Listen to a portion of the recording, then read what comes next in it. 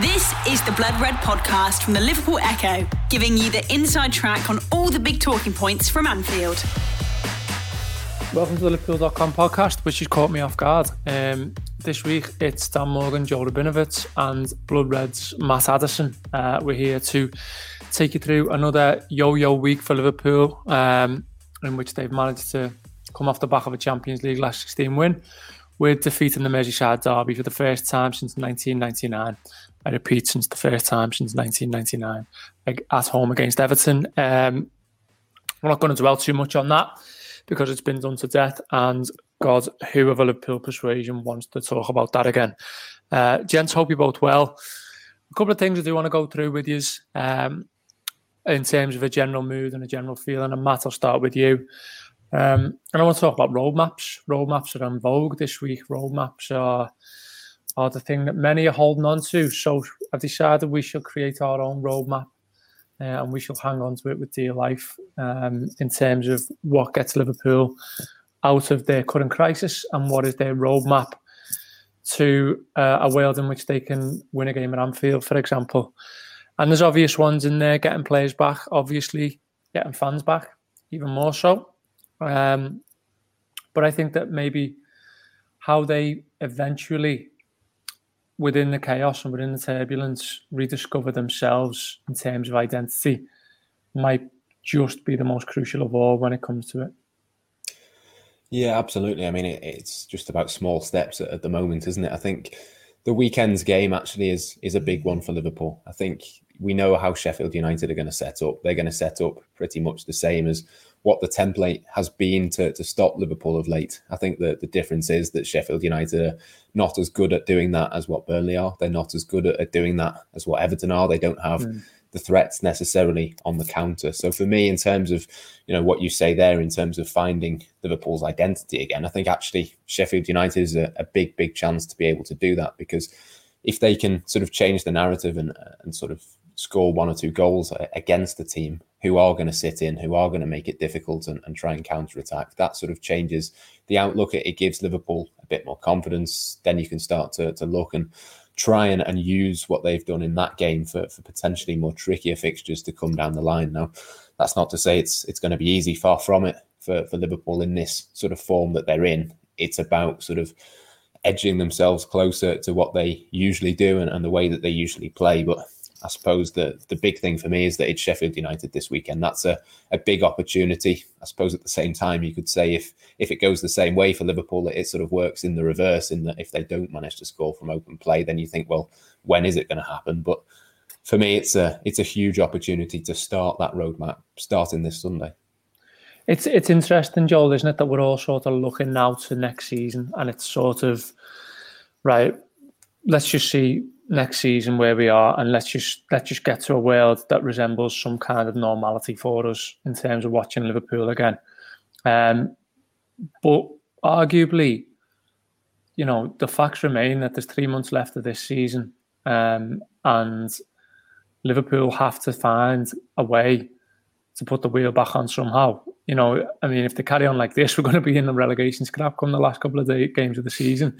So, let's not forget the fact that we have to arrest this particular decline. And one of your staple pieces on Liverpool.com is what Liverpool did and Jurgen Klopp did in 2016-17, and how he sort of charted that roadmap to Liverpool getting fourth place. And one of the things that I remember distinctly from that season was he made it really ugly at times. He made it really attritional, to the point where Liverpool was scrappy, and they were closing out games in the manner in which is being dictated to them now. They would score early. Watford, for example, remember Emre Can's incredible overhead kick, and they just closed the game out. And has it surprised you that they've not sort of looked to change things as dramatically as that this early?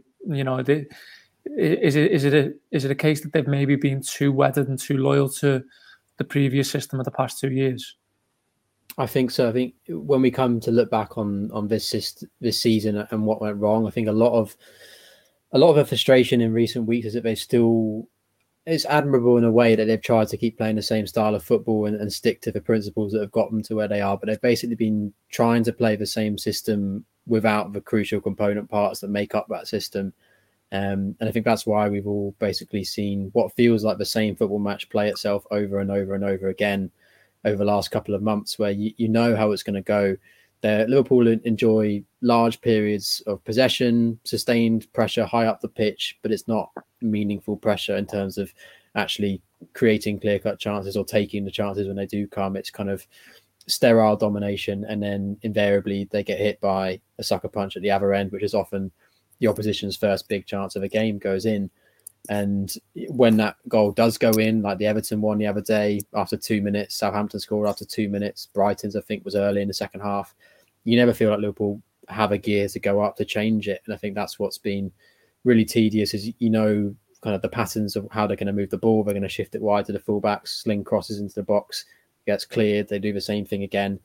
And yet I agree, back in that 16-17 season, the injury crisis wasn't quite as severe. It was nowhere near as severe as it is now, but they were missing big players. Henderson was out for the last few months of that season.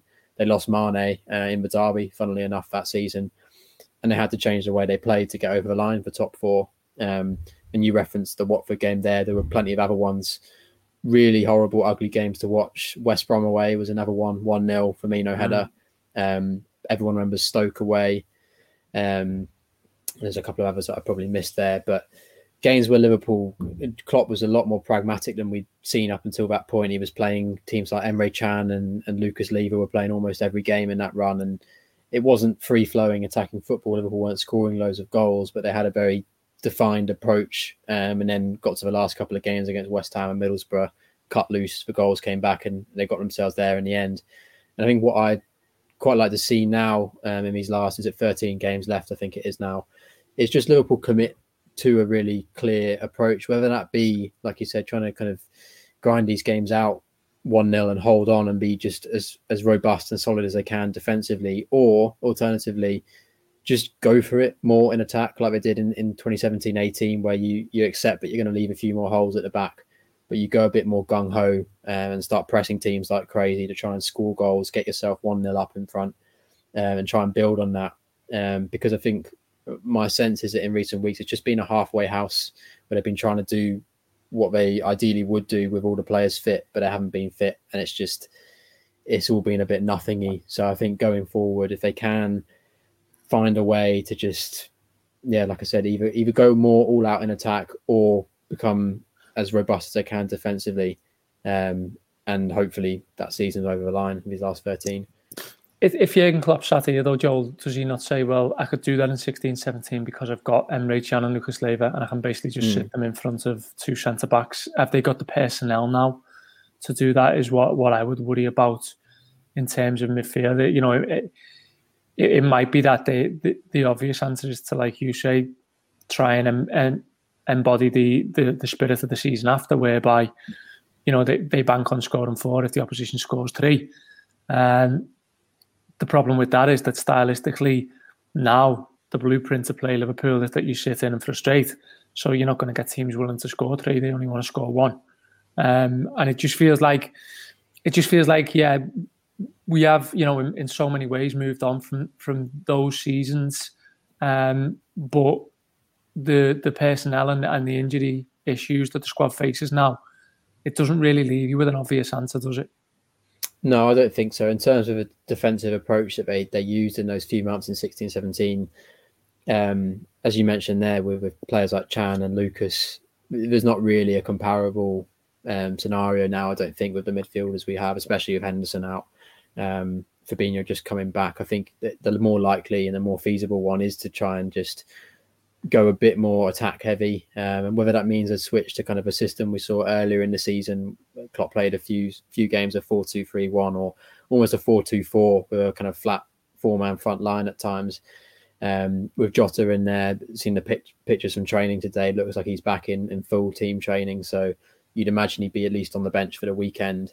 Keita's another one again who's kind of dropped off everyone's radar in the past couple of months, but has played in a lot of Liverpool's best attacking performances this season. And if Liverpool can find a way to get those players on the pitch, for example, we haven't seen a single game this season with Thiago and Keita on the pitch at the same time. For instance, we haven't seen Thiago and Jota on the pitch at the same time. So there's these sort of combinations and these players that you'd like to see.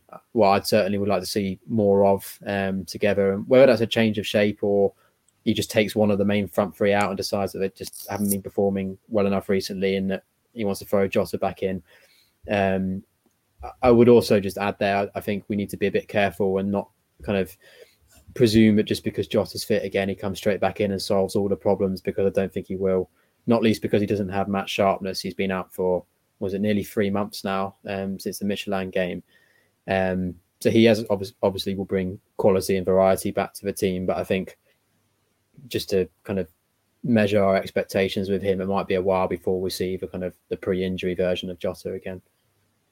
One of the players who has been mentioned quite frequently, Matt, about when you talk about Liverpool's sort of midfield imbalance, if you like, is Thiago Alcantara. I think in many ways it's fair to say he's the embodiment of things gone wrong this season, in the sense that he was clearly not bought for the job he's ended up doing. And by virtue of that, his ability, which is clear for all to see, hasn't fully been able to blossom. And he's basically been warding through, if you like, attritionally in a team and set up a scenario and situation that he wasn't prepared for. And I don't think Liverpool were prepared for in buying him. I guess what I'm coming to with Thiago is that, you know, it's very clear that Liverpool wanted him in a Liverpool side that was winning games of football, and they wanted him as an additional way in which they could hurt teams, despite the fact that they just finished 2 seasons plus the right side of 94 points. And, you know, when that doesn't happen, is it a case with him, like it is with the team, that a lot of this now we have to just say, okay, we do what we can with it this season, but next season we look at it as that's when the plan comes back around and we get to look at it again properly? Yeah, I think so. I think the whole point of Thiago and Jota as well was to take that next evolution at Liverpool. That's, you know, something that we've talked about plenty of times this season. It's about taking you to the next level and finding a new solution. But it's just not fair to assess what Thiago is for Liverpool and what he will be until he's got the players around him. I think you only have to look at 1 or 2 other players in this Liverpool team. They're not quite themselves because they haven't got, you know, Van Dijk and Gomez behind them. They haven't got, you know, the options in midfield. He's having to play a lot of football, as you say, in a position where it wasn't really the idea. That wasn't the point of bringing him in, wasn't to put him on that side of the pitch in terms of being in front of Trent and offering him, you know, the protection or limited protection that he's not been able to do, because that just isn't his job. It never has been. So for me, yeah, obviously you look ahead to next season with Thiago and with the whole of Liverpool, really, to see the best of Liverpool. You have to look ahead to next season. You have to look forward to players coming back, to seeing a more normal season in terms of injuries, hopefully next season for Liverpool. And I think that's when we see the true value and the true sort of purpose of what Thiago was brought into this team to do. But at the same time, there's a bit of a worry, I think, for me in terms of just looking ahead to next season, in terms of just almost writing it off at this point, which I think a fair few people have sort of tried to do after the Everton game. I mean, Liverpool have to get into the Champions League. The rest of this season for me is massively, massively important. You don't want to have all of these players back, to have Thiago back and have the best version of Thiago, but then be playing in the Europa League next season. I mean, the next sort of 3 months for Liverpool, the remainder of this season, the 13 games, as Joel says, in the Premier League, and, you know, the remainder of the Champions League as well. I mean, this is hugely important, I think, for the whole project, for Thiago's time at Liverpool. If Liverpool bought Thiago last summer to take them to the next level, and they've been stopped doing so this season by injuries, I mean, if they're not in the Champions League next season, then I would probably argue he'd probably be stopped from taking them to the next level again, because you absolutely have to be in that top 4. You have to be in the best European competition. Just on him, Matt, one of the things that people are often frustrated about is his tackling and his sort of rash nature when it comes to things like, you know, getting booked within 2 minutes against Manchester City. If I've had one criticism of him, because I've generally largely gave him a pass this season, and I've been generally largely encouraged by a lot of things, because he's a world-class footballer, why wouldn't you? But if I have one sort of thing that's niggled at me, he was atrocious in the first 3 minutes against Everton. Just as a side note, he looked like the most inexperienced player on the pitch. And that for me is sometimes a little bit head scratching, but it could be a case that he's just trying too much and trying too hard. Again, human, completely understandable. But one thing I want to pick it up on is on that notion of his tackling and his ability to sort of fly into things and be reckless. He's in a percentile. He's 67% for pressure regains this season. Counter pressure regains, 96%. Tackling and possession adjusted tackles and interceptions, 99%. That's over the course of a season, and that's from StatsBomb. Now, that's raw numbers. But one of the things that stands out to me is he's actually very, very good when Liverpool are on top at reading the game and stopping teams getting out. And it doesn't even have to be a tackle. You can just read where the pass is going. You can pick up a loose ball really well. And I think it's really present against Leicester away. Leicester cannot get out against Liverpool for that first hour. And Thiago's massively a big factor in that. In that he seems on top of everything. And, you know, we seem to look at him a lot in terms of what he does on the ball, the way in which he orchestrates, the way in which he can pass through lines and give Liverpool another alternative that way. But when we look at what he was signed for and we envisage these game scenarios and these simulations playing out of Liverpool constantly be on top, teams struggling to get out of their own box, teams trying to build attacks if they're leaving two up, for example, I think you've seen enough in glimpses to say that this is why he will be and was the right addition for what Liverpool were anticipating, not in a season like this where it's just gone completely off the scale with a mass injury crisis. Yeah, 100%. I think the tackling thing has been sort of overstated. I think he doesn't offer the best defensive cover in terms of being able to cover the ground and that sort of thing. And I'm sure if you had Henderson just in front of Trent, we'd probably see a better version of Trent. But I mean, in terms of that defensive thing, it almost goes back to what Joel was saying before in terms of sustaining that pressure. I think if you've got Thiago, Fabinho and Henderson in the midfield or whatever combination it might be, Liverpool are just that bit further up the pitch. Maybe Thiago's doing those tackles 10 yards, 15 yards further forward. And that point then is then he can bring the ball into one of those front three. And they're in a completely different position. They're higher up the pitch. It gives less time for opposition defensives to get into shape and sit in as deep as what they have been. So again, we will see a better version of Thiago next season. There's enough to suggest. I mean, there was already enough to suggest before he even kicked a ball for Liverpool that he was good enough to come in and do that job. And, you know, I still think probably, you know, in terms of what Liverpool brought him in for, I think they were probably seeing him long-term as a Gini Wijnaldum replacement. I think that's sort of been slightly forgotten because Wijnaldum's had to play virtually every single 90 minutes throughout this season and has become a hugely valuable player for Liverpool to have this season. But, you know, when he came in, there was that question, wasn't there, of if Thiago comes in, does that mean that Wijnaldum's going? I think, you know, it didn't last summer. Potentially next summer, it could have been the plan to just have the two of them, have them sort of integrated into the season for this, into the team, sorry, for this season. And long term, Thiago can do that sort of job. So, yeah, I think what we've seen from Thiago is good, but you're never ever going to see the full package and the full reason emerge. You see it in glimpses, as you say, but next season I think is the one really. But as I say, you have to be in the Champions League for him to sort of show his absolute peak qualities, and it would be a huge disappointment, even the circumstances being the case, for that not to happen. I think that corresponding Everton fixtures all the way has given us the best glimpse, and that day sort of central to left of a midfield three with Fabinho and Henderson. I wonder whether that plan that I've referenced in the last couple of questions to Matt is that ultimately they've looked at it and gone, well, this guy in Trent can be the main source of service to the front three from those areas, because if you've got Henderson right, he can run and he can cover those areas in which he does, and he links Trent and Salah really well. And then Robertson, as a fullback, as we know, is a lot more byline than Alexander-Arnold. So those areas against Leicester, like a reference, sort of inside your own half, halfway line-ish, maybe 20 yards inside the opposition half, that that sort of axis either side of both Thiago and Trent picking the ball up there, and then the quality they've got on the ball, you know, I think you get to see, and you get to see it from that game at Goodison where Liverpool are just arguably for an hour putting in one of the best performances of the season and one of the most balanced performances of the season.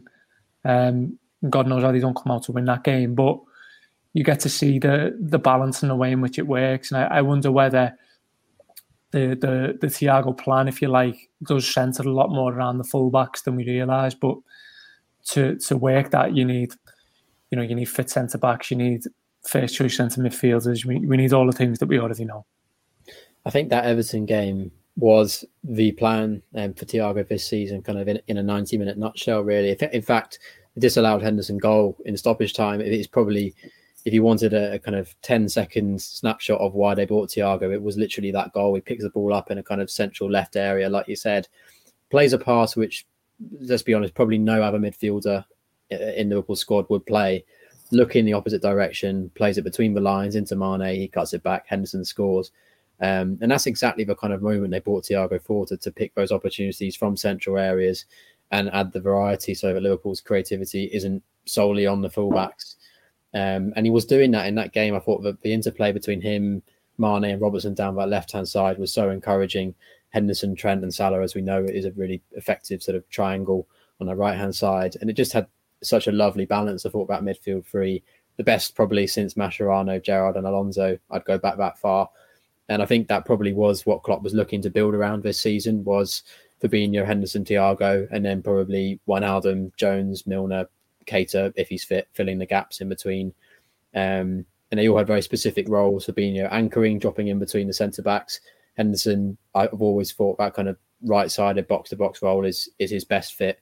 And Thiago looked really good in that left-hand side. And the massive shame, the Van Dijk injury obviously is the one people will reference most from that game, but the huge shame is that Liverpool lost basically 2/3. If we take that as our best midfield this season with everyone fit, they lost 2/3 of that instantly that day because Fabinho had to be dragged back into defence. They lost Thiago for 2.5 months, and then Henderson was left doing a different job as well. And since that game, I think I'm right in saying Thiago has not played he's not started a single game of midfield of either Fabinho or Henderson. I mean, he got half an hour when he came back off the bench against Newcastle with Henderson. But other than that, since Thiago's come back into the team, he's either been playing in front of Henderson or Fabinho, or one of them's been out injured, or now both are injured, and Fabinho's on his way back. So we've just never been able to see what the plan was other than that one game, which, as you say, it was so tantalising. And you could really see a scenario thereafter where Liverpool built on that platform. And instead, it's just been such a mishmash of different roles for him. And the fact that he'd missed, I think the other thing doesn't really get mentioned with Thiago. Everyone talks about style and tactical fit, but he didn't have pre-season in Liverpool. So he came in off the back of quite a short break after the Champions League final with Bayern. And then by the time he's actually come back into the Liverpool team halfway through this season, he's missed his entire kind of bedding in period where he was meant to get up to speed physically. So not only is he having to kind of learn an unfamiliar role, which he wasn't bought for, he's also doing that without any of the kind of physical conditioning that you need to play in this Liverpool team in a new league. So really kind of every possible circumstance has gone against him. And I don't think you will until next season see what the real Thiago looks like. The Blood Red Podcast from the Liverpool Echo. I think for now, Matt, we have to look at in the immediacy what continues to go wrong. And I think it's evident again that Liverpool get themselves into positions whereby, you know, there is sort of a real good chance before the chance type of scenario where the trigger can either be pulled or, you know, it is done and it's not done with any real conviction. And Roberto Firmino's come in for a lot of criticism in that respect over the past week. But, I mean, there's a piece Joe wrote on Liverpool.com, which we'll speak about throughout this segment. And I think it's important in the sense that you are seeing scenarios whereby, you know, TV cameras aren't going back to them because they're not clear-cut chances. But when you look at them again in isolation, there's a real opportunity for either, you know, a spot to be picked or a layoff that is just there and doesn't happen and doesn't be executed. And again, it comes down to decision-making. And again, it comes down to the fact that these Liverpool players are doing things now which are a split second longer, but by virtue of that, it's taken away the opportunity, and it's in such stark contrast to what we came to expect from them when they play with confidence like they have for the last 2-3 years, especially in the front line.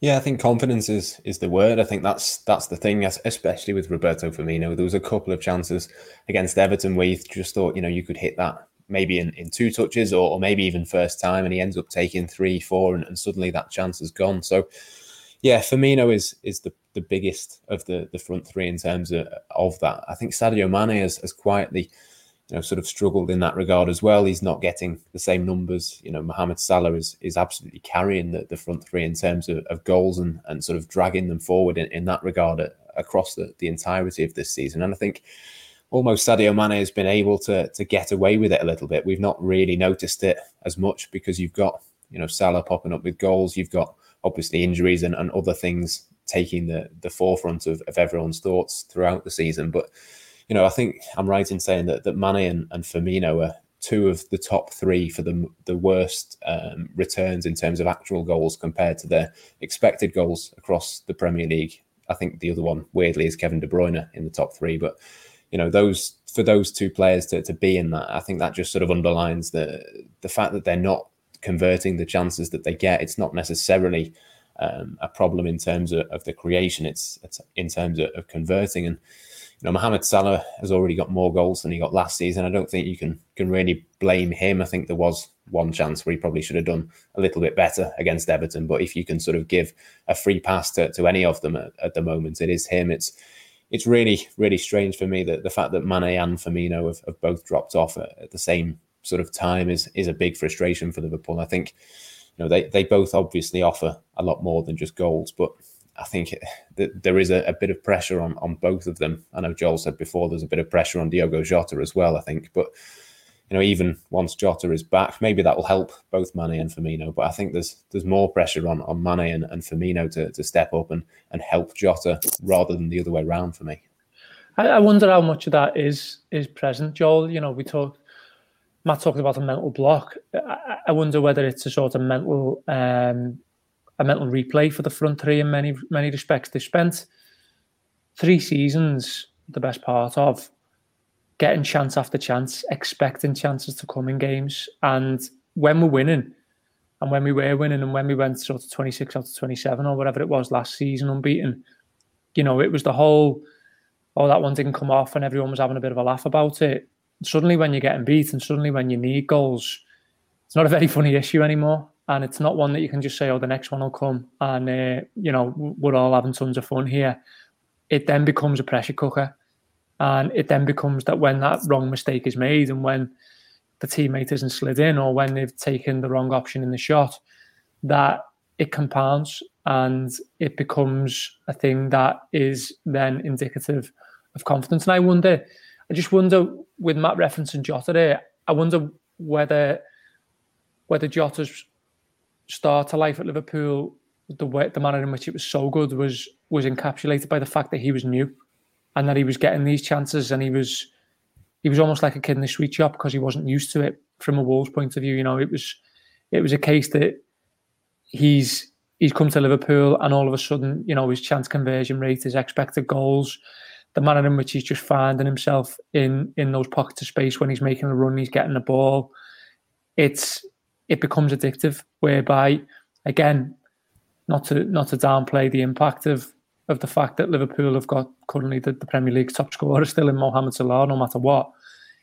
It's maybe just a little bit more, maybe more used to from the front three, and that they will get the chances, and the next chance will always come. Right now, they need to score the first chance they get, basically. Yeah, I mean, Jota came from a Wolves team which was probably creating him one clear-cut chance a game, if that, maybe one clear-cut chance every other game, into a Liverpool team where he's getting multiple ones every time he went out on the pitch. And I think to put some context around kind of Jota's impact and relative to what Matt's talking about with Mane and Firmino's drop-off this season, Jota's he is on 9 goals, all competitions, before he got injured. If you take, I think Mane's on 11, but if you take away the 2 goals he scores against Villa's kids in the FA Cup, which I think is kind of fair to do, he's effectively on the same amount of goals as Jota, having played pretty much every single game since Jota got out injured. He's still not gone past him. And Firmino's on 6. And I know, again, they do lots of other stuff in the team that's not to do with scoring goals, create chances, pressing, winning the ball. But ultimately, their end product does matter. And it has been well below, not just well below their previous standards, but well below reference the expected goals there. You got to look earlier, and Firmino's on something like 10 expected goals in the league. He scored 6. Mane's on, I think, 9.5 expected, and he's on 7. And Mane, last couple of seasons, had massively overperformed against his underlying numbers. So he's gone from one of the kind of best finishers in terms of efficiency in the league to kind of one of the least efficient finishers, which is a huge drop off from him. And I do think it's gone a little bit under the radar. I think in general with the front three, I'm writing a piece today about this exact thing, but this is, by the end of this season, it'll be the 4th complete season they played together as a trio. And if you look back over kind of history at the best front threes of all time, really, in any team, Barcelona had various incarnations involving Messi and 2 others. There's obviously United had Tevez, Ronaldo and Rooney. There's the Benzema, Ronaldo and Bale. And none of these really sort of stayed in a peak longer than 2-3 seasons for at a push. So I think what we're seeing partly is a result of the current crisis in confidence as a result of Liverpool's form and the injuries and everything. But I think also it's a difficult realisation to come to, but these things do kind of have a limited shelf life. And I think that Liverpool probably realised that last summer, hence why they were prepared to spend 40+ million on a player like Jota, because they saw that at some stage within the next couple of seasons, they're going to have to kind of evolve this front three.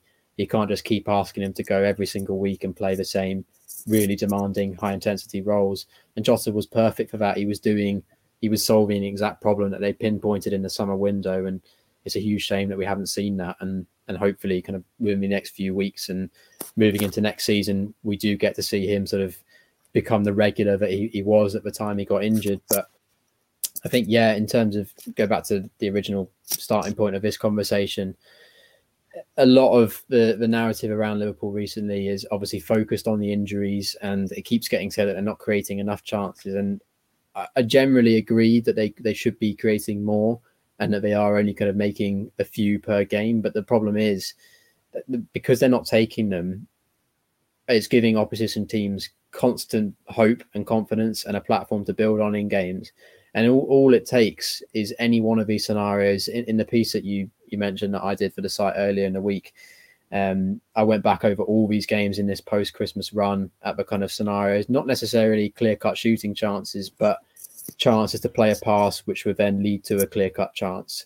And the amount of times Liverpool are getting these fairly basic decisions wrong is staggering, really. And it only takes one of them to go right at 0-0 for the game to just completely change thereafter, because then the pressure's off, they're 1-0 up and they can build. The opposition has to come out, the more spaces open up.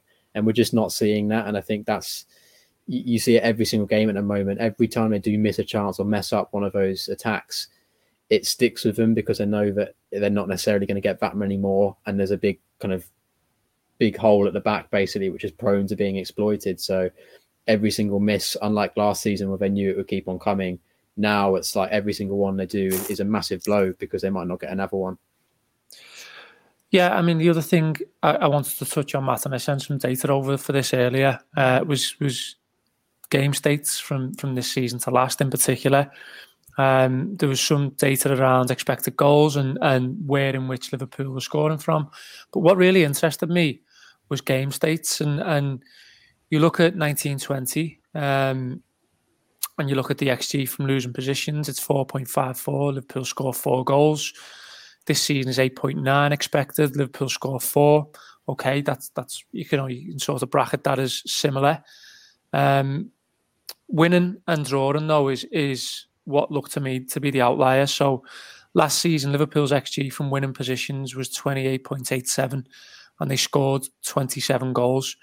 This season, from winning positions, 13.56 and 17 goals. Okay, we have to caveat that with they've been winning less, or in winning positions less. Drawing as well. Shots as well are down from winning positions from 210 to 108. So that's over 100 shots.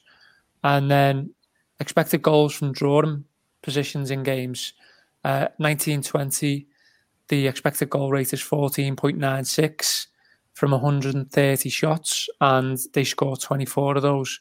This season, the expected goal rate from drawing positions is 20.94, and that's from 192 shots, and that's yielded 18 goals. Now, firstly, this tells you a couple of things to me. It says that the eye test that you've seen with Liverpool this season, that A, they've not been ruthless enough at 1-0 or from a leading position, is corroborated.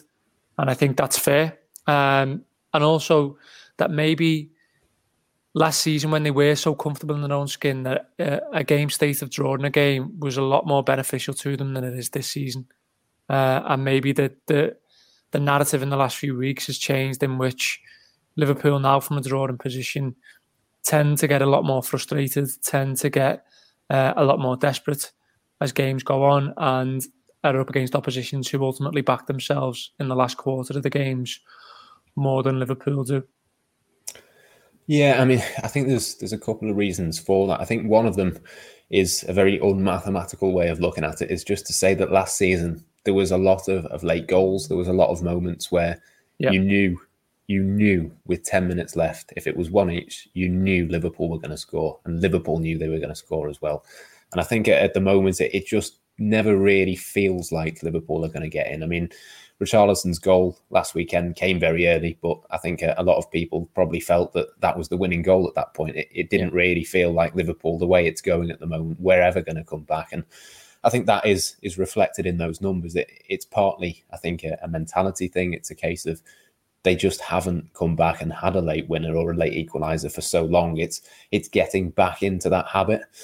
And the other thing as well to explain it, I think, is that relentlessness. I think even, when Liverpool were a goal down or were drawing last season, you just saw wave after wave of attack. They kept creating chances and kept sort of that fluidity in the way that they attack.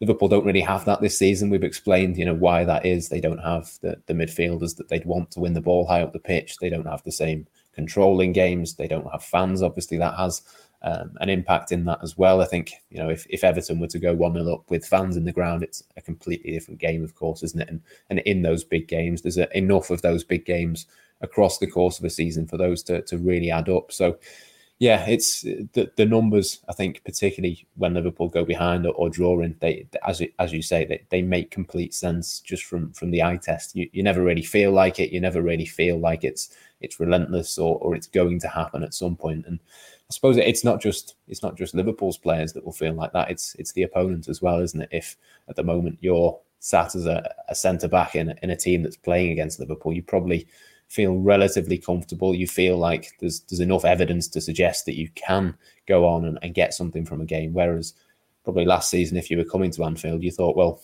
if we lose by a couple of goals, that's probably a decent result. Again, it's back to the knock-ons, Joel, isn't it? It's non-penalty set pieces, for example, is another really good and interesting thing to look at in this, in that the XG for both over the last two seasons is similar, 6.61 and 6.34. Shots, 99 in 1920 to 80 this season, which could end up tallying up. But the difference is there's another 6 goals. There's 12 goals last season. There's currently 6. And, you think of some of those goals like Sadio Mane's at Villa Park or Roberto Firmino's at Selhurst Park. And you think about the fact that Liverpool have had 3, on average, 6'4" plus players taken out the side. For when they're attacking set pieces, as an example, what does that do? How does that make it a lot easier for the oppositions to set against them? It just nullifies another threat. Yeah, I'm glad you mentioned that one, actually, because there's a game last season, one of the kind of forgotten games because it was a bit of a nothing, when they beat Brighton 2-1 at Anfield. And I actually think the pattern of the game and how they played is really not that different to when they lost to Brighton a couple of weeks ago at Anfield. The difference was that day Liverpool scored 2 headers from Van Dijk, basically just nodding in. Both free kicks, or one of them was a corner from Trent. Brilliant deliveries, 2 headers. They didn't create a whole amount from open play. In fact, Brighton, I remember watching that game thinking that they, for large spells, actually probably were a better team. And then obviously Alisson, was a rush of blood to the head, gets sent off and they score from the free kick and ends up being a bit of a nervy one towards the end. But you're absolutely right in terms of set pieces. now it almost feels like whenever Liverpool get a corner, it might as well just be a goal kick to the opposition, because you just can't see. I think the last time Liverpool did score from a corner was Firmino against Spurs, way back in sort of early December time. And now it's just, you're looking at basically Kabak, who obviously hasn't scored for Liverpool yet. Matt Phillips hasn't scored for Liverpool yet. And then basically it's smaller players who play further up the pitch, Wijnaldum, Firmino, who occasionally get the odd header, but are hardly you can't expect them to out-jump 6'5" centre-backs every game. And these are defined margins that last season, I think, because Liverpool accumulated that many points, and it was, they said, 26 wins and a draw from the first 27 games last season, it gets, I think, a bit overlooked at how kind of, if I say mediocre, it sounds like a criticism, but how unremarkable a lot of those performances were. But they just was so decisive in key moments. There's other games that stick out to me, like Norwich away, just kind of around this time last year, where they were really quite poor on the day, Liverpool, and then Mane just comes off the bench and the first chance he gets brings it down off his chest and smacks it in the bottom corner. Wolves at home just after Christmas, when it's Mane just takes down a long ball. I think Lallana chests it down. It's a really nice assist in the end, and there's the VAR decision goes in our favour that day. But there's so many wins you could point towards last season where Liverpool weren't creating an abundance of chances and weren't exactly relentless as an attacking force. But the huge difference to this season is, one, you could bank on Liverpool to keep a clean sheet and close a game out at the back, and two, when the chances did fall their way, they were taking them. And that psychologically is just completely different now. I think, as Matt said there, last season, you go into the final 15 minutes, even Liverpool one goal down like Villa Park, or if it's level, you felt like they were going to score. Whereas now, the amount of games recently where I've been working for us and we've conceded early on. I remember the Southampton game when Ings scores 2 minutes, Richarlison 2 minutes the other day. You can almost just sit down and start writing your post-match piece as if they're going to lose 1-0, because the players themselves don't look like they believe they've got it in themselves to kind of haul their way back into the game. Yep. Okay, we'll leave it there. That's been this week's Liverpool.com podcast. Huge thanks to Matt. A huge thanks to Joel. We'll be back next week. Take care, everyone, and see you then. You've been listening to the Blood Red podcast from the Liverpool Echo.